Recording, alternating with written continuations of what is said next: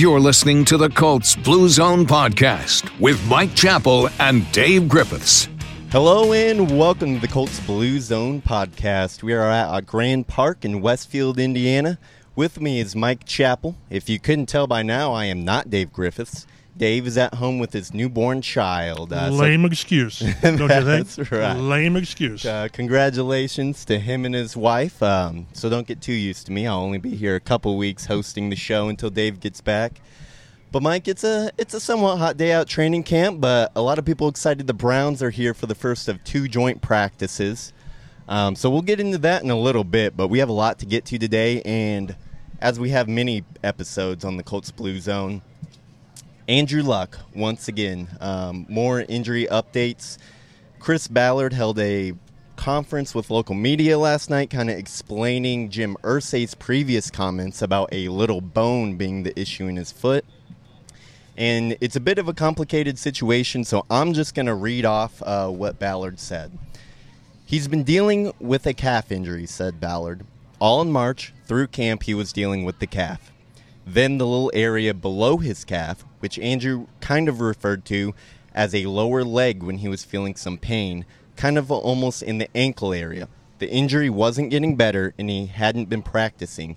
So in the course of dealing with the calf injury, it appears that now we've got an ankle issue. Because the injury wasn't getting better, we wanted to explore the area around the leg that Mr. Irsay was referring to, the bone. That's called the os trigonum. We thought that Very well. Good job. You like that pronunciation? Yep. I've been practicing all night. The os trigonum. We thought that might have something to do with it, but as of last night, after Mr. Irsay spoke, that doesn't appear to be the issue. We shifted our focus to another area. We tested the ankle yesterday with a specific scan. He went and saw a specialist, and that led us to the area of the front of the ankle that needs to be addressed. It's kind of high ankleish. That's potentially referred to the posterior pain he's getting in his posterior ankle. It's kind of up by the calf and why it's happening. Mike, what was your first reaction when Ballard, gave us that news last night that now they think it's an ankle instead of the calf after, months of calf rehab? You kind of wish they had been more forthcoming about the situation in the first place. Then we wouldn't have the furor over what it is. What they've done is they've eliminated what it's not. And we can talk later on, and we looked at the quotes. They think they know what it is now, but they're not 100% sure. They're treating it as, I guess, a high ankle sprain, ankleish, a new medical term, I guess. So we'll see. The problem is, they've been treating the calf over the last several months. They probably haven't been treating this latest thing. So now are you starting from day one on rehabbing this part of the injury? And how does that impact how long he's going to be out? Yeah, it's a bit concerning. Ballard mentioned that they're going to adjust his rehab a little bit, which kind of makes you think that, some of the rehab that they were doing hopefully wasn't hurting, but wasn't what Andrew Luck needed. Yeah, exactly.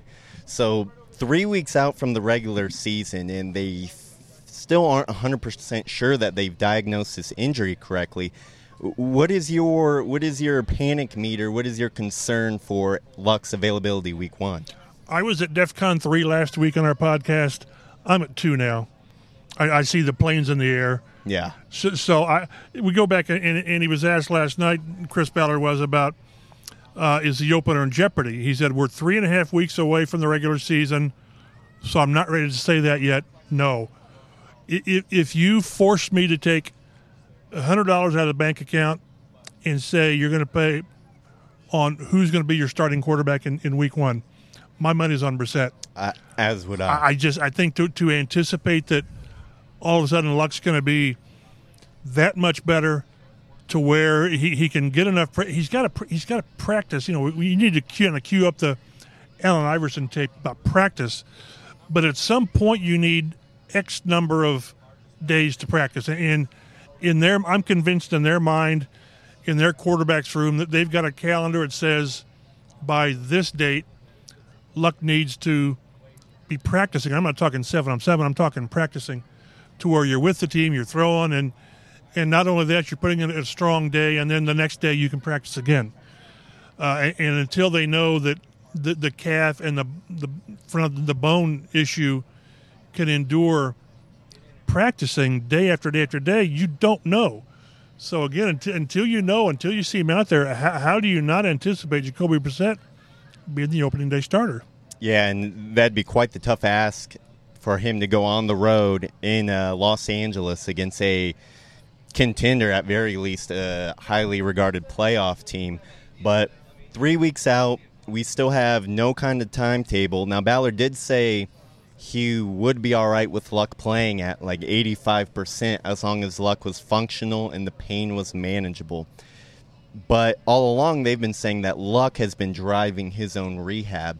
Do you think this is a situation where Luck's going to push himself to get out there, or has he learned his lesson from the shoulder? Well, probably a little bit of both. The lesson from the shoulder is I don't think he skipped steps with the shoulder, but maybe he hurried through some of the steps, and it ended up being it stalled the rehab.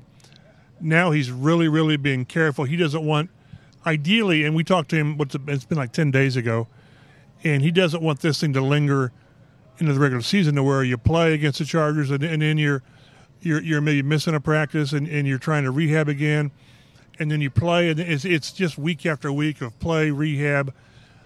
But it looks to me like that's where they're headed. So at some point, he's going to have to decide that I can play with this. I'm not risking more serious injury or aggravating something even more. At what point that is, I don't know. And again, I think that's where he is, as Reich said, driving the truck, because only Luck knows how the calf and the bone, whatever it is, feels, and how it feels when he tries to play the position. But again, Ballard told us that he can do the front and back stuff, and he can throw fine, and the motions is fine. It's when he has to go side to side, when he has to make quick moves. Well, that's playing quarterback. Yeah, that's playing quarterback in regular season games where it's not scripted. I mean, you know what you want to do, but you've got to make quick moves. You got to go left, right. You got to drop back and go forward. So that's what they have to get to do in practice, to where you've gotten to where he's comfortable making the moves you have to make, but now make those moves under pressure and the sudden movements, and they have to get to that before he can actually get out there and practice, before he can actually get out there and play. So 3.5 weeks. That's why I say 3.5 weeks it's coming up quickly, and that's why. And again, one thing to keep in mind.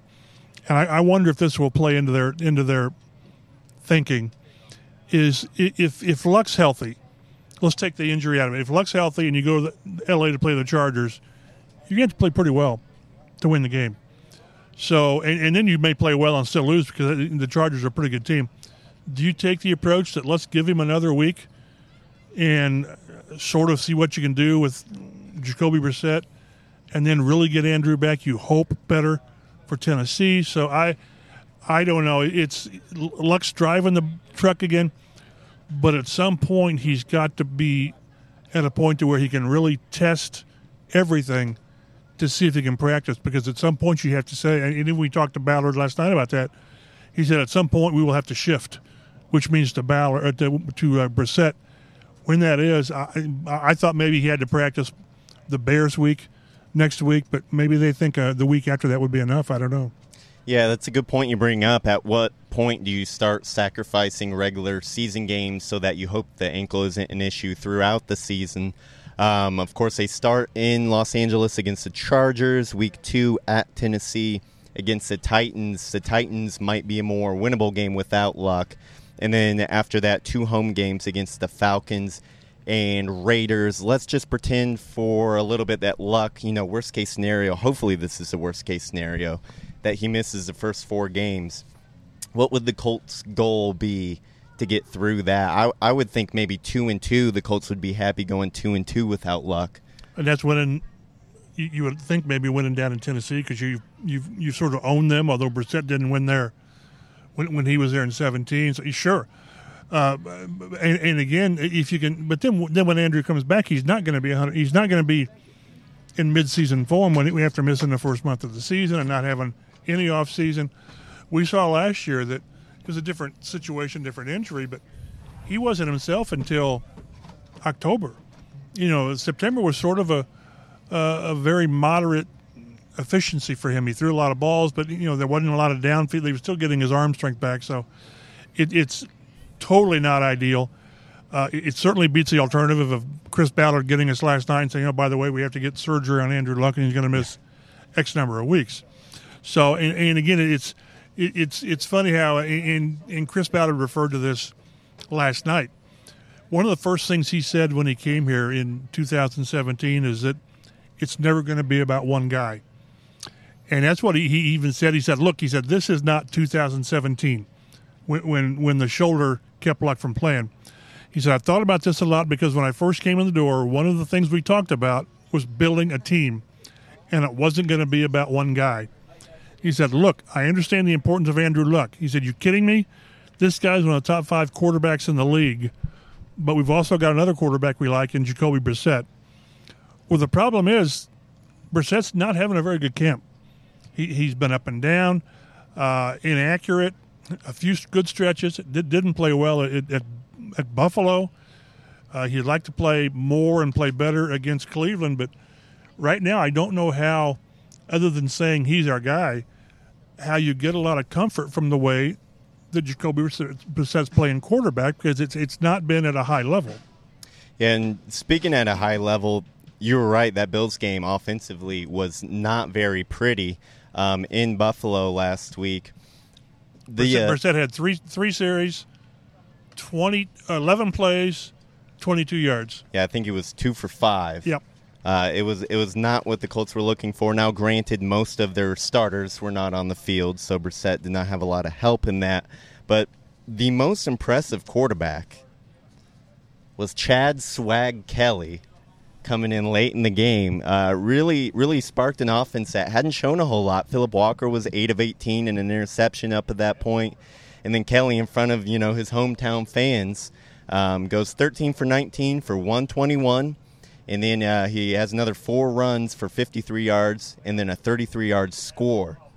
So it begs the question, if Luck is going to be injured going into the season, which it looks like he probably will be, and the Colts have to carry 3 quarterbacks, is there a competition for that third guy there between Walker and Kelly? No, there's not, because Chad Kelly's suspended for the first 2 games. Remember the personal conduct issue, so he could be the best quarterback in camp, including Andrew Luck, and he's not going to be active for the Chargers game. So best case scenario is when they cut the roster to 53, Chad Kelly goes on the reserve, whatever it's called, suspended list for 2 games, can't be around the team, can't be in the building. And then after 2 weeks, he comes back and he's your, backup, third, or whatever. Third stringer. But the one thing that this team did not want to do, and maybe they still won't, but they probably will, is keep 3 quarterbacks, because every roster spot is so valuable. But how do you not carry 3 quarterbacks when you don't know, sitting here today, what Luck's situation is going to be? Even let's say he's at the level he can play. But then how does it respond the next day? Will it keep him out of practice? Ideally you have Luck, you have Brissett, and Phillip Walker's your practice squad quarterback, and if you need him on Friday, you bring him up to the active roster. And, practice squad players, people need to remember, are basically free agents. Somebody can sign your guy, on Thursday if they wanted. But people need to remember about Chad Kelly, he is not a factor for the first 2 games. I don't care if he throws 20 touchdowns the next 3 games. He can't do it. So we'll see how that goes. Ideally, what they need to have is for the light to go on with Brissett, him to play better, and you're going to get the offensive line is starting to get back together with Ryan Kelly's been out there, and Costanzo didn't play the first game, might play this week. Marlon Mack, maybe he plays. We'll see, but they need to get this offense to where it's looking decent. So far, we've seen flashes, decent plays from a player or 2, no continuity at all, and that, to me, that's a concern. Speaking of, the concerning offense with Buffalo, what did you see out there that kind of caught your eye between the offense or the defense, really? Offensively, I liked the fact that Deion Kane got back out there. Remember, it was about a year ago to the day that he tore up his ACL, misses his whole rookie season. had a couple of catches, and it's just getting back out there and getting over the hump of playing. Reese Fountain had some good catches, played well. Marcus Johnson played well. T.Y. didn't play. We didn't think he would. Does he play this week? We'll see. But that's such a deep area of competition. So you're seeing Fountain come back, and he had a nondescript rookie season where he's practice squad most of the time. But Deion Kane, he will be one of the receivers. He just will be. You need to see something more from Devin Funchess if he plays more. In Zach Pascal and Chester Rogers. It's a great competition. The guy we never really talked much about is Krishawn Hogan, the kid from Warren Central Marion, having a really, really strong camp, and there's no spot for him. They're just barring injury. There's no spot for him. So those are the guys that stuck out. The running game was awful. It's clear to me that if Marlon Mack doesn't play, I'm not sure how these guys run the ball effectively. I hate to put it all on one guy, but I just don't see that guy being here. Maybe we'll see some more of Donta Foreman this week. Didn't play last week. He had just signed. Jonathan Williams showed some positives, but they want just to be a top 5 running game. That puts an awful lot of pressure on Marlon Mack because what we've seen, there's not much. And I'm not discounting Nyheim Hines because I just don't count him as a pure running back. He's more of that Swiss Army knife. So they've got to find something behind Marlon Mack, and right now we haven't seen it. Yeah, to your point, the Colts averaged 2.27 yards per carry. Their running backs, that is, in that game against Buffalo. They were without Mack, Foreman, and Wilkins didn't play as well. Wilkins hasn't practiced for 2 weeks, 3 weeks with a foot or an ankle, and he's missing invaluable time to earn another roster spot. Absolutely. How has Jonathan Williams looked at? We know Ballard favors him. Do you think he might beat out Wilkins for that spot? As of right now, probably, because you just can't make the team when you're not out there. And as solid of a season as Wilkins had as a rookie, it was not in a feature role. It was sort of as that change-up third guy behind Mack and Hines. So he needs to get out there. He seriously needs to get out there.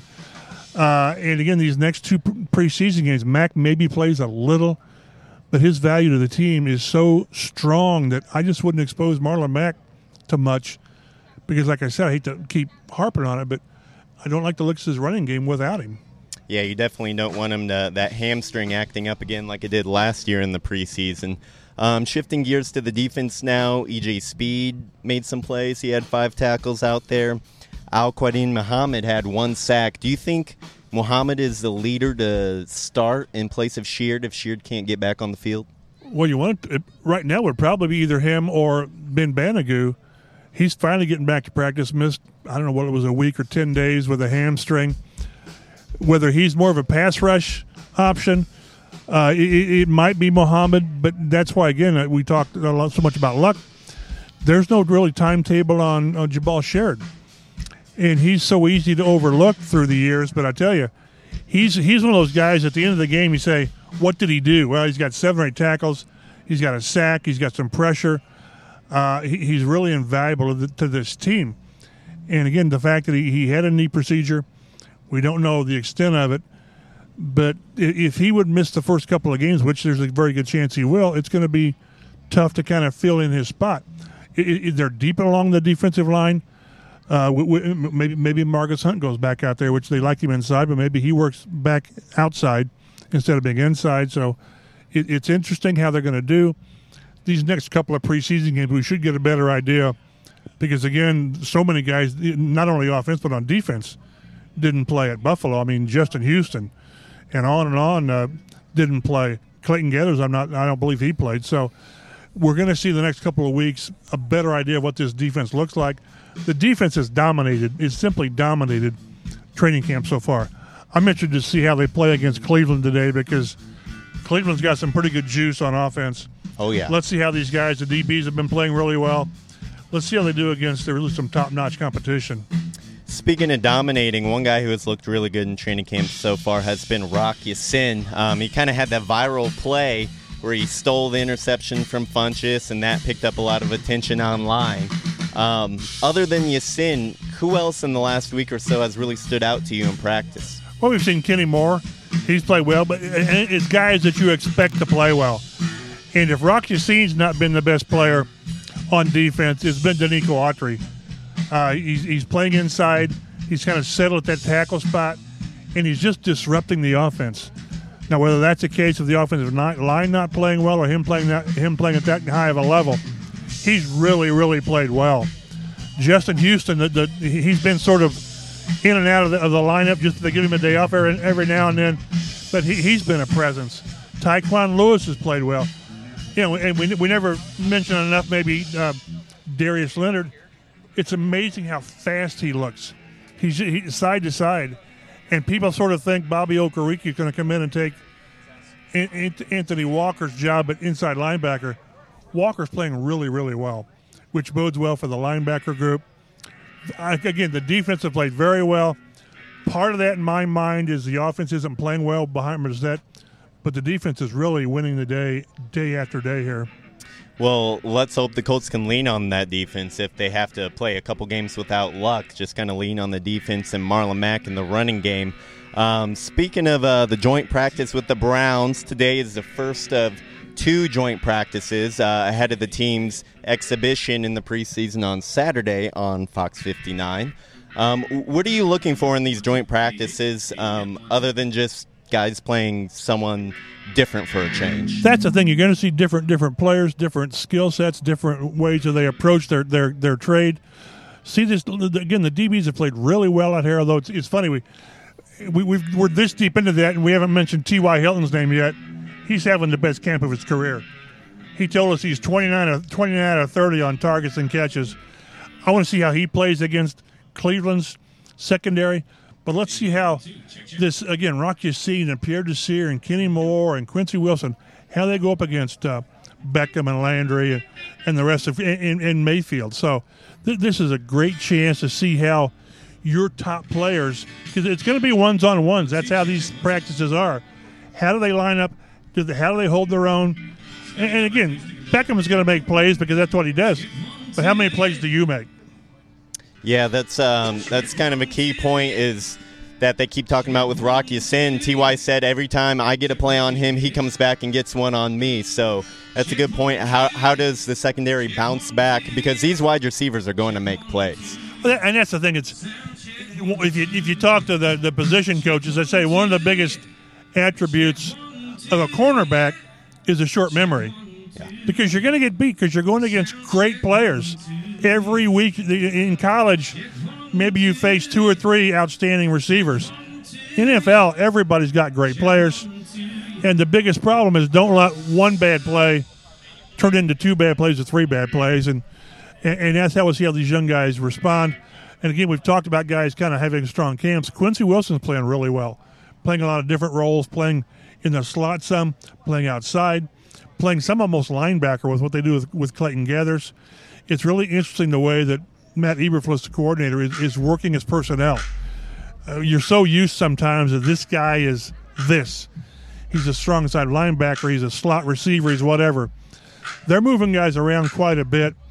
It's the versatility to where it gives you things you can do, but also if injuries crop up, then you're able to slide players in without missing a beat. So, again, I'm interested to see how these guys hold up.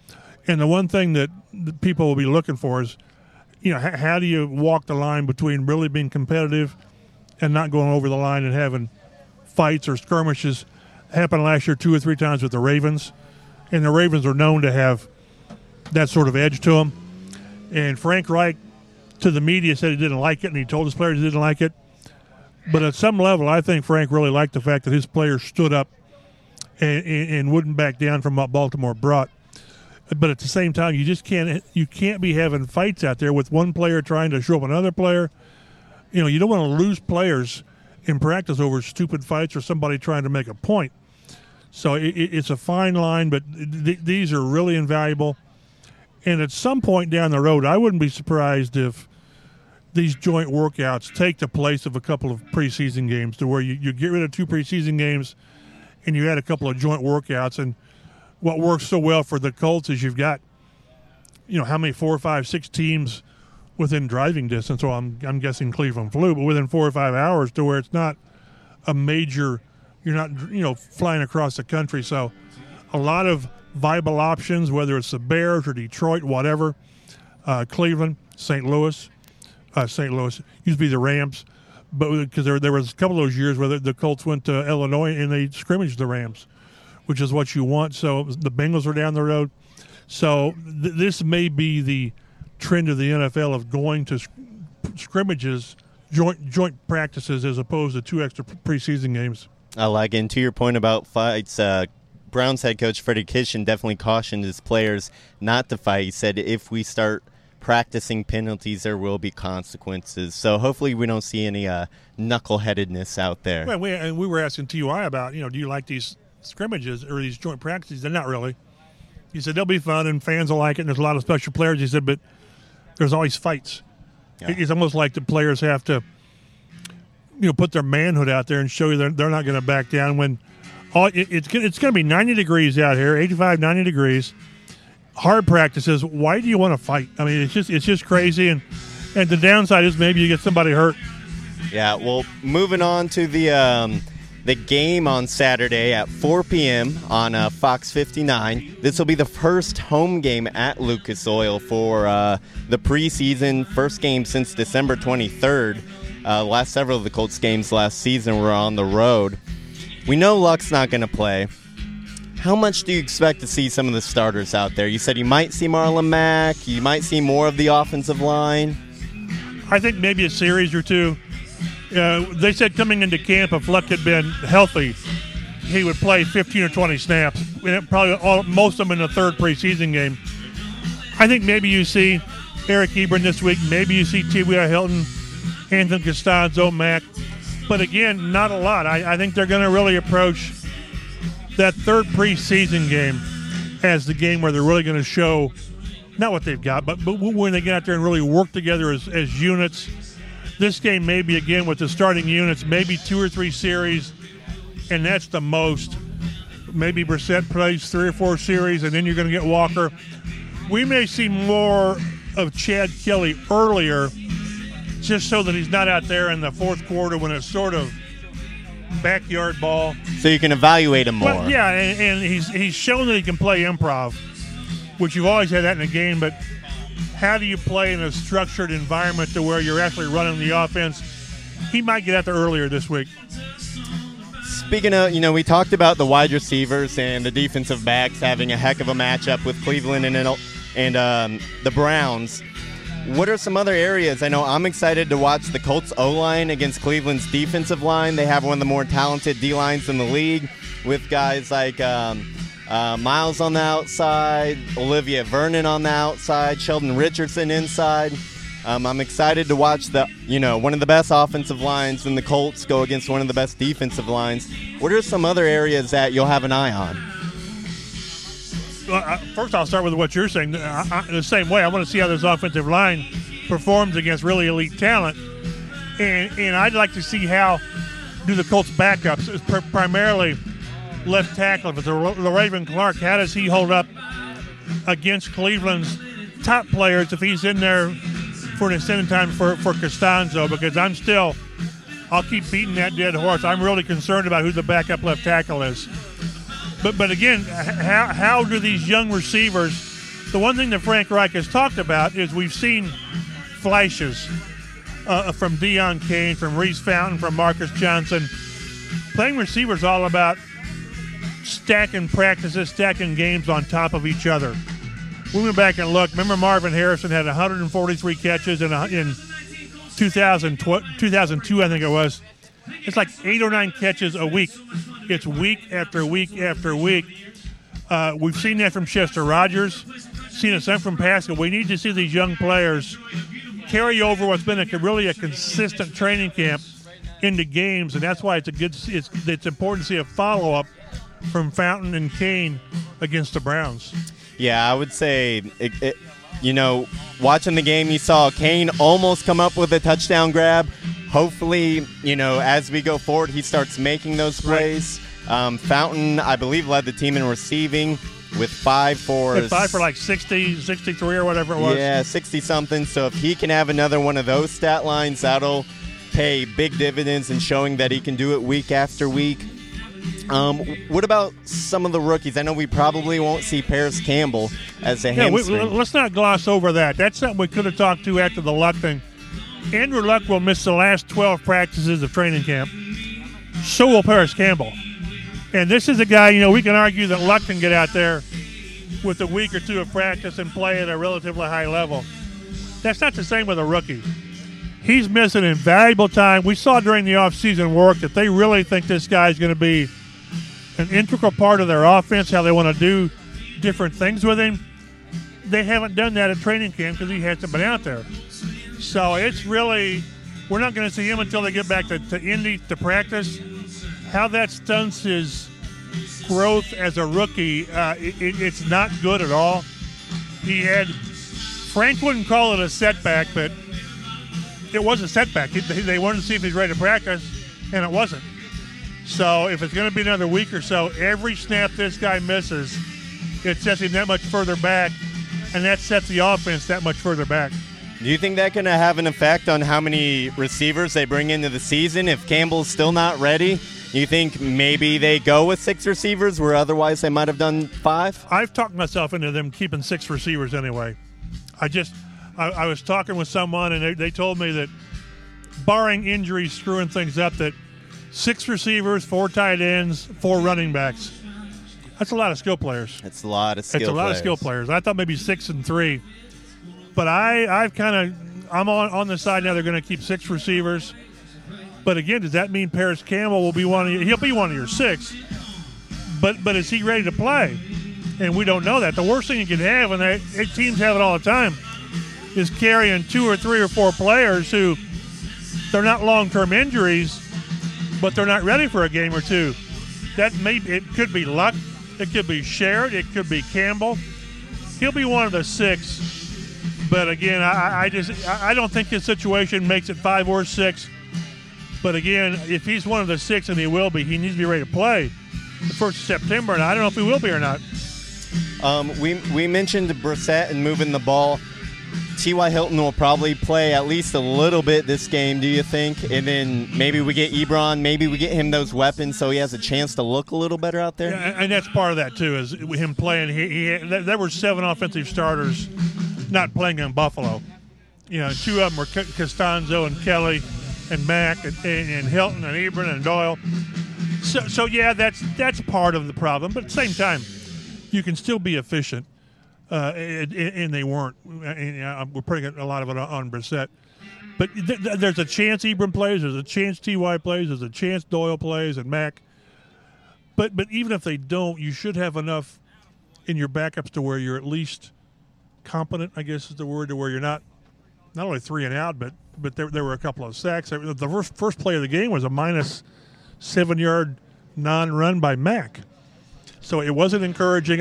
Just string some series together, 3 or 4 first downs, and act like you're actually played the position before, and that's what we want to see on Saturday. Kind of thinking a little long-term here. If Brissett does have to play a couple weeks and Luck is out, it could go one of 2 ways. Either Brissett plays great and his trade value goes through the roof. If that happens, do you think there's a chance the Colts maybe trade him before the deadline or hold on to this guy because we know Luck, not injury prone, but injuries are not something he's adverse to? He would have to play at such a high level to draw interest. We thought that he might get some interest last offseason or this offseason and not much. I think those of us in the Indian media were guilty of overvaluing Brissett. And beyond that, though, with Luck's situation, I can't imagine them even considering parting with Jacoby Brissett unless he goes out there and is just, well, if he's terrible, you're going to keep him. But if he's really that good, you just got to keep him for insurance because there's no guarantee on Luck's injury. There's not. And you can't say, well, if we get rid of Brissett, we've got Phillip Walker or Chad Kelly. You simply can't do that. So this comes down to Brissett elevating his game. In one number to keep in mind, I wrote it down here. 53-33. That's the Colts record with Andrew Luck.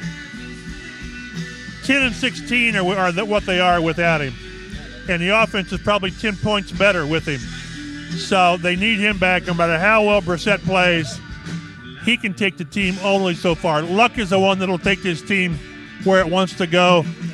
I sort of think Brissett is sort of, until he shows differently, a game manager, and they need their quarterback to be much more than that. So as we move on here, one of the questions that's always interesting to ask is, what player do you think will make the first Pro Bowl of their career this year? We got a few candidates, guys like Costanzo, Ryan Kelly, Malik Hooker, obviously Darius Leonard. He's my no doubt choice, because it's funny, you always make the Pro Bowl on reputation, and now that he was first team All-Pro, defensive rookie player of the year, yeah, that was really a shame that he didn't get it, but I like that list. Leonard will make it. I would really like to see Costanzo start getting some national attention. He's been an easy, or not an easy, but he's been a favorite of fans and sort of trash on. I never really understood that. And over the last couple of years, he's been semi-elite.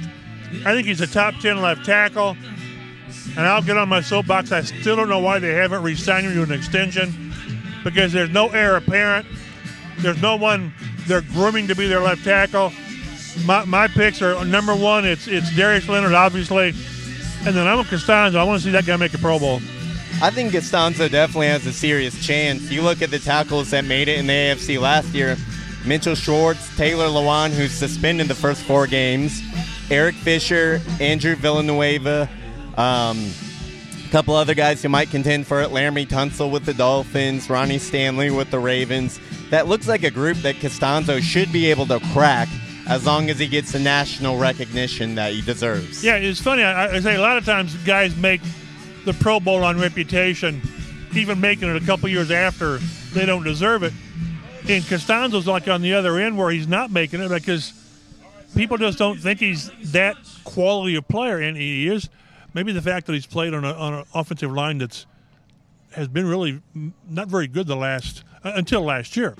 So you're sort of lumped into the group with that. But again, I just think that I'm not his agent. I don't get a cut of his salary, but I just think that it's about time this guy got his recognition, and maybe this is the year he does. Yeah, I think you're right. I think people just saw, all those years the Colts gave up the most sacks in the league and said, how can we elect their left right tackle to the Pro Bowl? Another guy who I know if Dave was here, he'd be screaming for is safety Malik Hooker, who has a great chance to make it. He says he feels the best he has in a long, long time. I will say, though, that safety group in the AFC is pretty challenging. Earl Thomas comes over from the Seahawks, Jamal Adams with the Jets, Kevin Byard, Tyrann Mathieu, Derwin James. There's a lot of talent there at safety, so Malik Hooker's going to have to put up a ridiculous stat line to get elected. And he's in a position, it is a stat. It's a stat line. It's when these players vote for this, they look at the hard numbers. Sacks, passes, defense. They don't look at tackles that much, but I think they're going to put Hooker in position this year to make plays. He's shown that. Remember, he had 3 interceptions and was at 7 starts as a rookie before the ACL. And last year he was sort of fighting injuries all year. This could be a really strong year for him if he stays healthy. He's had no issues, knock on wood, in camp. They're putting him out there with Clayton Gathers and working Kari Willis in from time to time. It should be a strong and again, a lot of the reputation on Pro Bowl is how was your defense? And this was a top 10 defense last year. It should be again. And that's how these players get their individual recognition by being part of a solid defense. Yeah, you had mentioned earlier that, the front 7 of the defense is really shining in camp with guys like Autry making plays. Houston, he's kind of been held back. We haven't even seen his full extent yet. And then you mentioned the linebackers playing well. With it makes your life a lot easier at safety when the guys in front of you are playing well for you. There were some years, been back in the late 90s or the early 2000s, and the Jets had a safety, I think his name was Eric McMillan. In like 2 years in a row, he had like 200 tackles. That's ridiculous. Yeah. I mean, for a safety to have that many tackles, what's everybody else doing? So you want your safety to be there to the last line of defense, but they see Hooker as a playmaker, as a difference maker. We've seen flashes of that, and for this defense to be what they want it to be, get pressure up front, get some pressure on the outside with more man-to-man coverage, and let your safeties make plays. Well, Mike, I think it's a good time to wrap things up since I can barely hear you. The band is blaring here out at Colt City in Westfield. Practice starts in just about half an hour, so we'll let you go. We'll let you get out there. Before I push the end of the show, do you have any last words regarding Andrew Luck's injuries? Any last takeaways? No, again, it's something that people are going to get tired of hearing about, but this is kind of, we're going to be held hostage by not knowing, because, again, once we get back to Indianapolis for practice, the media sees the first 20 minutes of practice and we don't see teamwork. So we're going to have to rely on the team to give us updates. And the problem with that is you're asking for the team to tell you what they don't want you to see. So there is some paranoia there. But we were talking in the press room that if I had to bet on the opening day starter, my money is on Brissett, only because they've given me nothing, the Colts, nothing confidence-wise to say that Luck will be ready. Yeah, no timetable, and they've not pushed him, too hard. I mean, they're pushing him, but not to that point. So my gut tells me that Brissett starts the opener, but I'm not ruling out Luck. But I feel safer saying that Brissett's a starter. All right. Well, thanks for listening to the Colts Blue Zone podcast. Thanks to everyone who came out and said hi to us. Make sure to subscribe to the podcast so it automatically goes straight to your favorite listening device. Rate us and leave a review on iTunes. We would appreciate that. You can follow Mike Chappell at mchappell51. You can follow Dave Griffiths at DaveG_sports. You can follow me, Joe Hopkins, at Roto Street Joe. And follow the podcast at Colts Blue Zone.